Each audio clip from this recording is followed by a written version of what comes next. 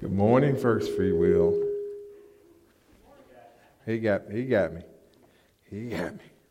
All right, follow. I will follow Jesus. And I'm so glad to be here. My wife, Cassandra, a lot of you all have met her. And we are happy, glad. We were blessed to move back to the area about 7 months ago. And God just opened the door. You know, sometimes when you're praying as a husband and wife and you try and say, okay, God, what's going to happen? You know, I need to make a move. And then you got to trust him because he is just one of them kind of gods that will make the, you ever heard of the two-leaf gates? You ever heard folks say he's going to open the two-leaf gates? Well, he opened the gates, sure enough. And we are here because of that. I mean, literally between weeks of her talking to a former boss and they were saying, hey, we need to get you back here. And then my work called and said, hey, we got a position that we're writing it up. We need you here for it. And guys, we're back here. And within 4 weeks, we closed on 6 weeks, we had closed on a house and bought a house. And it was something.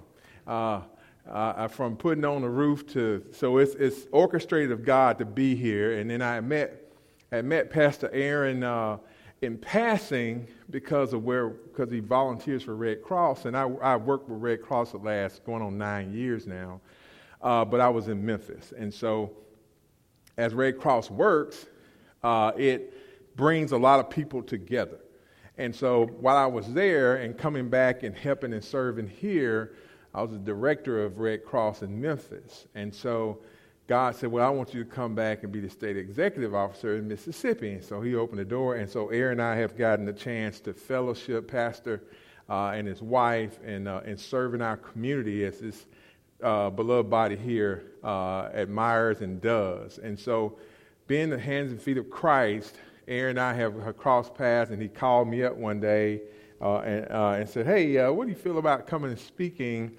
to First Free Will? I said, well, I guess I'm ready to go. If God put it on your heart, I'm coming. He's going to make a way. I'm kind of like this. I'm old-fashioned that God opens the door, and I don't touch God's doors.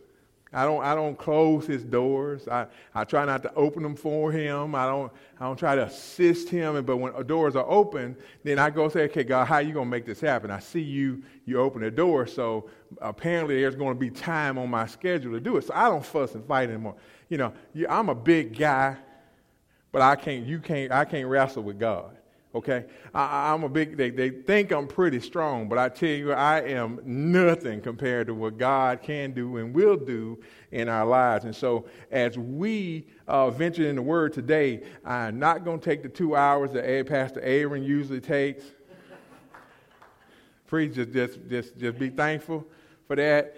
And I bless him and his wife in his absence. You have one of the sweetest, most nicest pastors that you could ever have, and I could tell it from the spirit walking in the church and just the warmth. You know, you don't have to just do people. We are spiritual beings, amen. We're body, soul, and spirit. And I tell people all the time that it doesn't take much for someone to know whether or not they're comfortable or can be comfortable in coming and fellowshipping with you or any being around you. It's just a matter of the atmosphere that you set in the Spirit of God. And here at Free Will, I would tell those online or anywhere, if you need a church home and you want to fellowship with some believers that know how to give you a smile and a hug and just talk to you like good old folks, you need to be over here at Free Will. And we fellowship together. I'm the outreach pastor at Harvest Celebration in Byram, and that's recently happened, probably about 2 or 3, maybe 2 months, if that. And so we have been able to be in several ministries, and God has allowed us to everywhere we go, he's opened the door to share and speak the word of God. Today, before we go in prayer, let's consider a few portions of Scripture. We're just coming out of Thanksgiving, and so let's go into the Scriptures here. Let's go with Matthew 22 and 34 through 40. And we're going to read there, and I'll read it maybe a little different on your screen, but it's the same context. So Matthew 22, 34 through 40. We'll start 34. But when the Pharisees had heard that he had put the Sadducees to silence, or in our words, in their place, okay, they were gathered together discussing the situation. You know how it is. I heard what happened over there at the Pharisees, over at the Sadducees church, and I heard that he put them in their place. They ain't got nothing to say, And so then one of them, which was a lawyer. We got any lawyers over here at the church? Anybody that's got they kind of know the situation, and so they're going to speak up for the group. I understand. I know we always got. So the lawyer asked him a question, tempted him, and saying in verse 36, Master, which is the great commandment in the law? He had put the Sadducees in their place, so the lawyer want to make sure that, first of all, before we get to going in this discussion, I want to ask what's the first one so we can get this straight, so we don't have to have you talking to us the way you talk to them. Okay? So, and Jesus said unto him, verse 37, Thou shalt love the Lord thy God with all thy heart and with all thy soul and with all thy mind. This is the first and great commandment. And verse 39, and the second is like unto it. Thou shalt love thy neighbor as thyself. And these two commandments hang all the law of the prophets. Someone say amen. Matthew 22, 34 through 40. Matthew 22, 34 through 40. Verse 34. If I speak in tongues of men and or of angels, but do not love, I am only a resounding gong or clanging cymbal. If I have the gift of prophecy and can fathom all mysteries and all knowledge, and if I have all faith that can move mountains, but do not have love, I am what? Nothing. If I give all I possess to the poor and give over my body to hardship that I may boast, but do not have love, I gain nothing. One song used to say, nothing from nothing leaves nothing. Y'all might not know that's the old song. The young people in here don't know that. Y'all don't know that. We ask your granny when you get home about that. So, Anyway, let's go. Love is patient. Someone say love is kind. It does not envy. It does not boast. It is not proud. It does not dishonor others. It is not self-seeking. It is not easily angered. It keeps no record of wrongs. Love does not delight in evil, but rejoices with the truth. It always protects, always trusts, always hope, always preserves. So our subject today is how to love the way of the believer. How to love the way of the believer. Now, none of y'all are probably Star Wars fans or Mandalorian and the baby. Anybody Mandalorian? No Mandalorian? And so the Mandalorians have a little saying like, it is the way. So if you remember anything, I want you to repeat after me, it is the way. It is the way. Love is the way of the believer. It is a sacred oath that we take on the behalf of God, who the scripture says God is what? Love. If we are to be God's agents in this land, we have to execute love on the behalf of the one that sent us. You may have to go back and watch Disney and watch it's on Disney Plus, it's Mandalorian, and he's delivering the baby. Well, your baby that you got to deliver as a believer is love. It's love to your community. It's love in your family. It's love to those that you see, that you know, and that you don't know. if we fail as believers to deliver the baby will die. It cannot stay just with us. Any mother would tell you, anyone in the doctor field will tell you that no baby stays in its place. It has to grow. The baby has to go. So love is that type of thing that we have to know. Love is in spirit, three things: spirit, truth, and action. Spirit, truth, and action. Think of it as a bar stool. If you snatch one of those legs off that bar stool, a three-legged bar stool, you don't have a stool anymore. You're about to fall. And so we have to understand that we can't focus on things that are not executed in love. And we have to live in a way that our atmosphere is love. What do you mean by that, Elder Brown, Pastor Brown? That means when people surround us, like I came into church, there was an atmosphere of love. What does that mean? When I came in, I got a hearty hello, a smile, a handshake. I asked for, where Brother Tim at? Brother Tim's back there at the thing back there. Brother Tim's at me. Brother Tim said, okay, we got you taken care of. That's a spirit of love and kindness. Thy loving kindness is better than life. Thy loving kindness is better than life. My lips will praise thee, such will I praise thee. I will lift up my hands unto thy name. Thy loving kindness. And it's that atmosphere that you have as a believer that changes. It cannot be dictated to or demanded to change on situational awareness. What am I saying? Whatever crowd you in, honey, wherever you are, if love is not the ultimate end goal, you have to shine the light of love in it. That's your goal. It is the way of the believer. We're not just believers when we come to church. We're believers at home. We're believers in Walmart. Just the other day, I had a park picked out, and this gentleman in a, car apparently didn't know my intentions of getting that park. So he got that park before me. Matter of fact, he backed up some, turned in when I was coming to turn in, but he had to know I had picked out that park. And so what in my flesh and not being who I could have said and went to him, sir, I'm upset that you, but no, love don't do. Love covers a multitude of faults. Amen?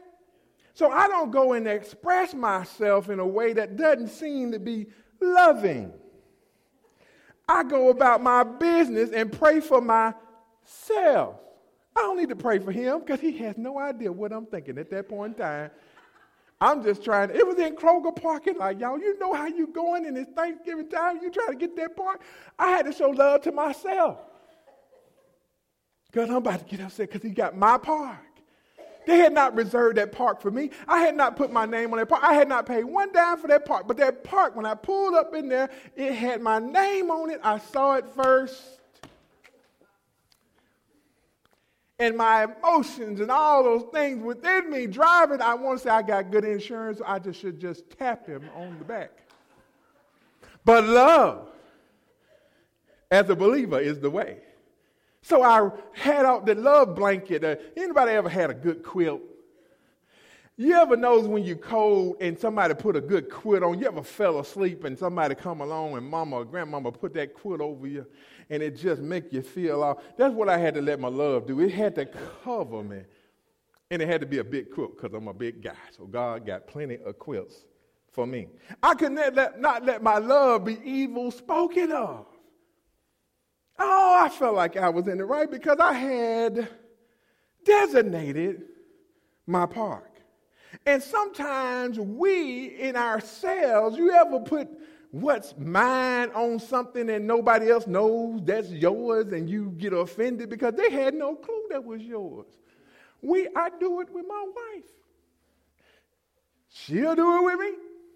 I didn't say that was my drink and the only drink left in the house, and you couldn't have it, because I did pledge my love to her that whatever mine is yours and yours is mine. Anybody ever had that line crossed in the house and you just had to, oh Lord, I can't leave nothing in the refrigerator because he gonna eat it?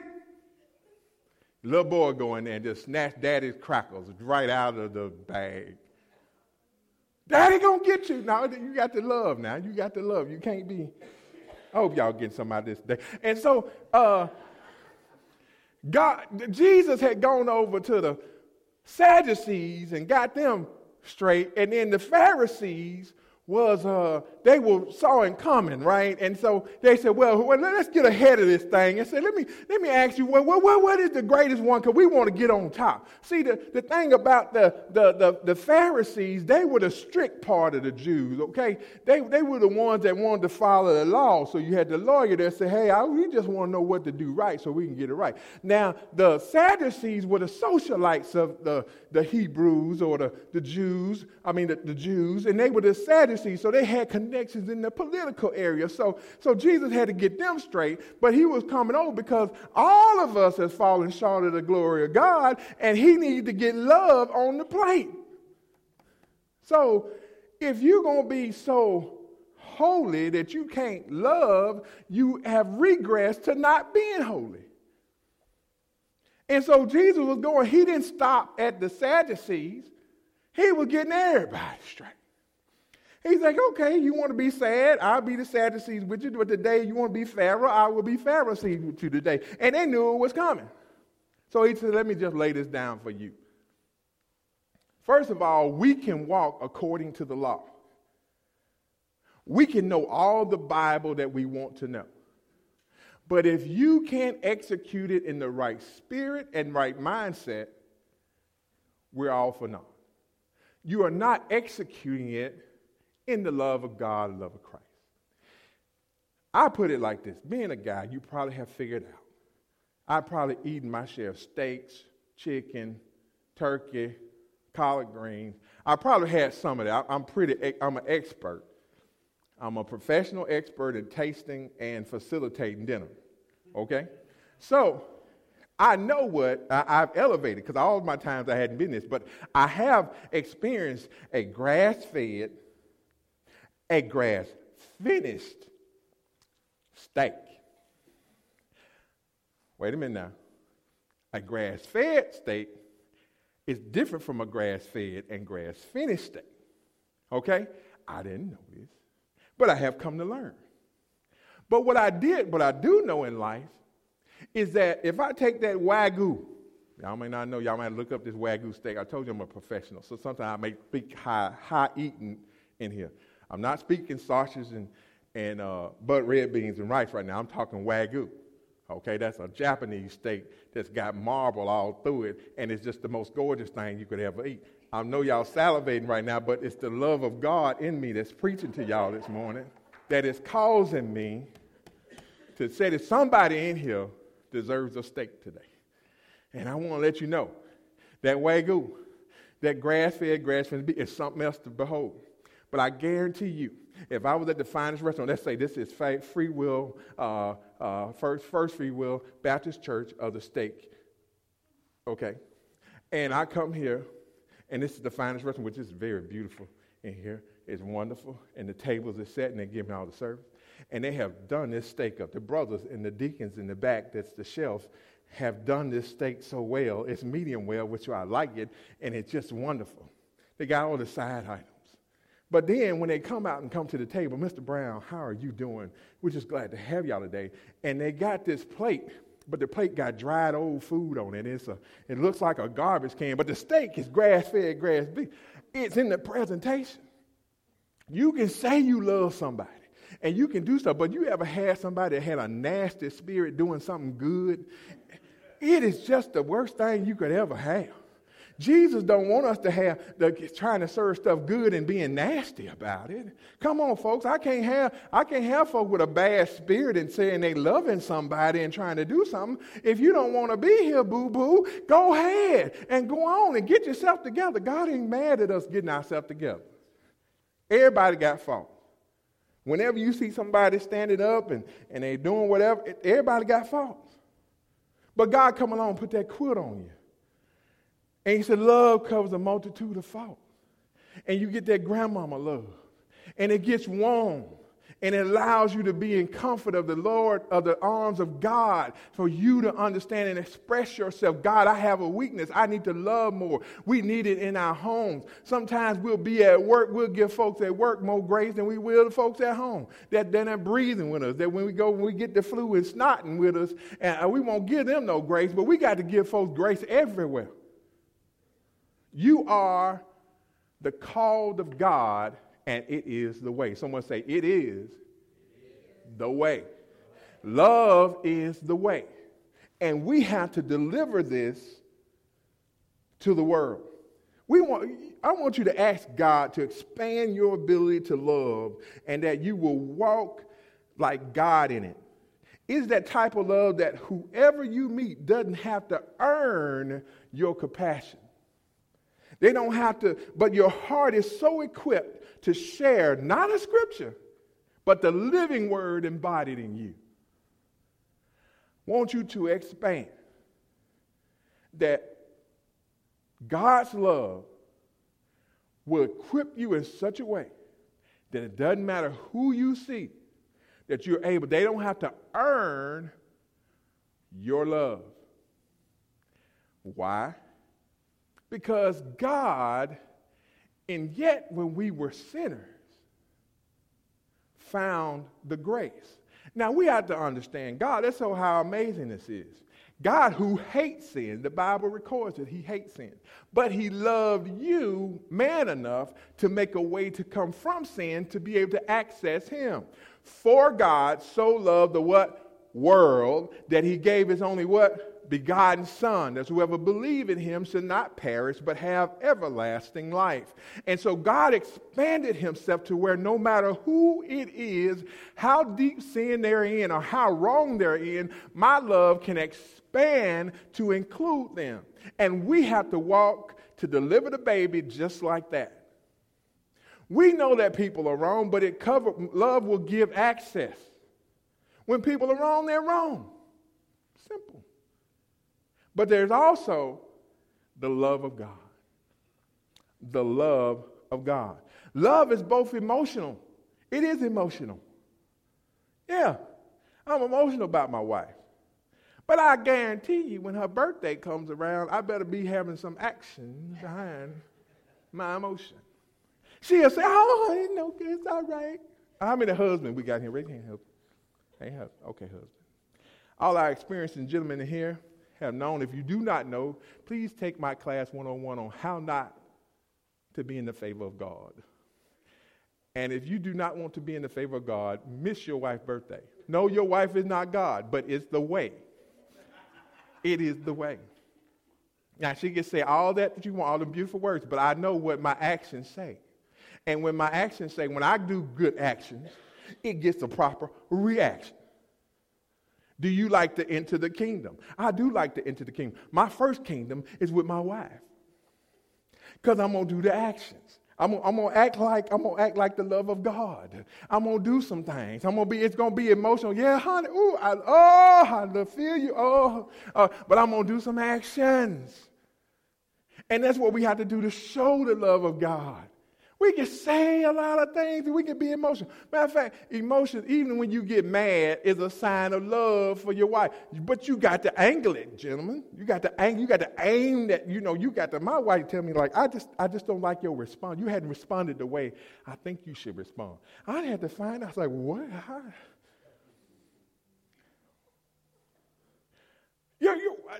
the wives in here know, when you want your husband to defend you, there's a way you want him to say it. Way you want him to stand up. And he had to figure that out. He can't read your mind, but hopefully the God that he serves will. See, that's why every husband needs to be saved. Because God will give you some anointing to act just like your wife would want you to act in the time you need to act. All the rest of the times is all right for you to be just simply you. But you know that, Lord, if you love the Lord and he heard your cry, you will be crying, Lord, help me.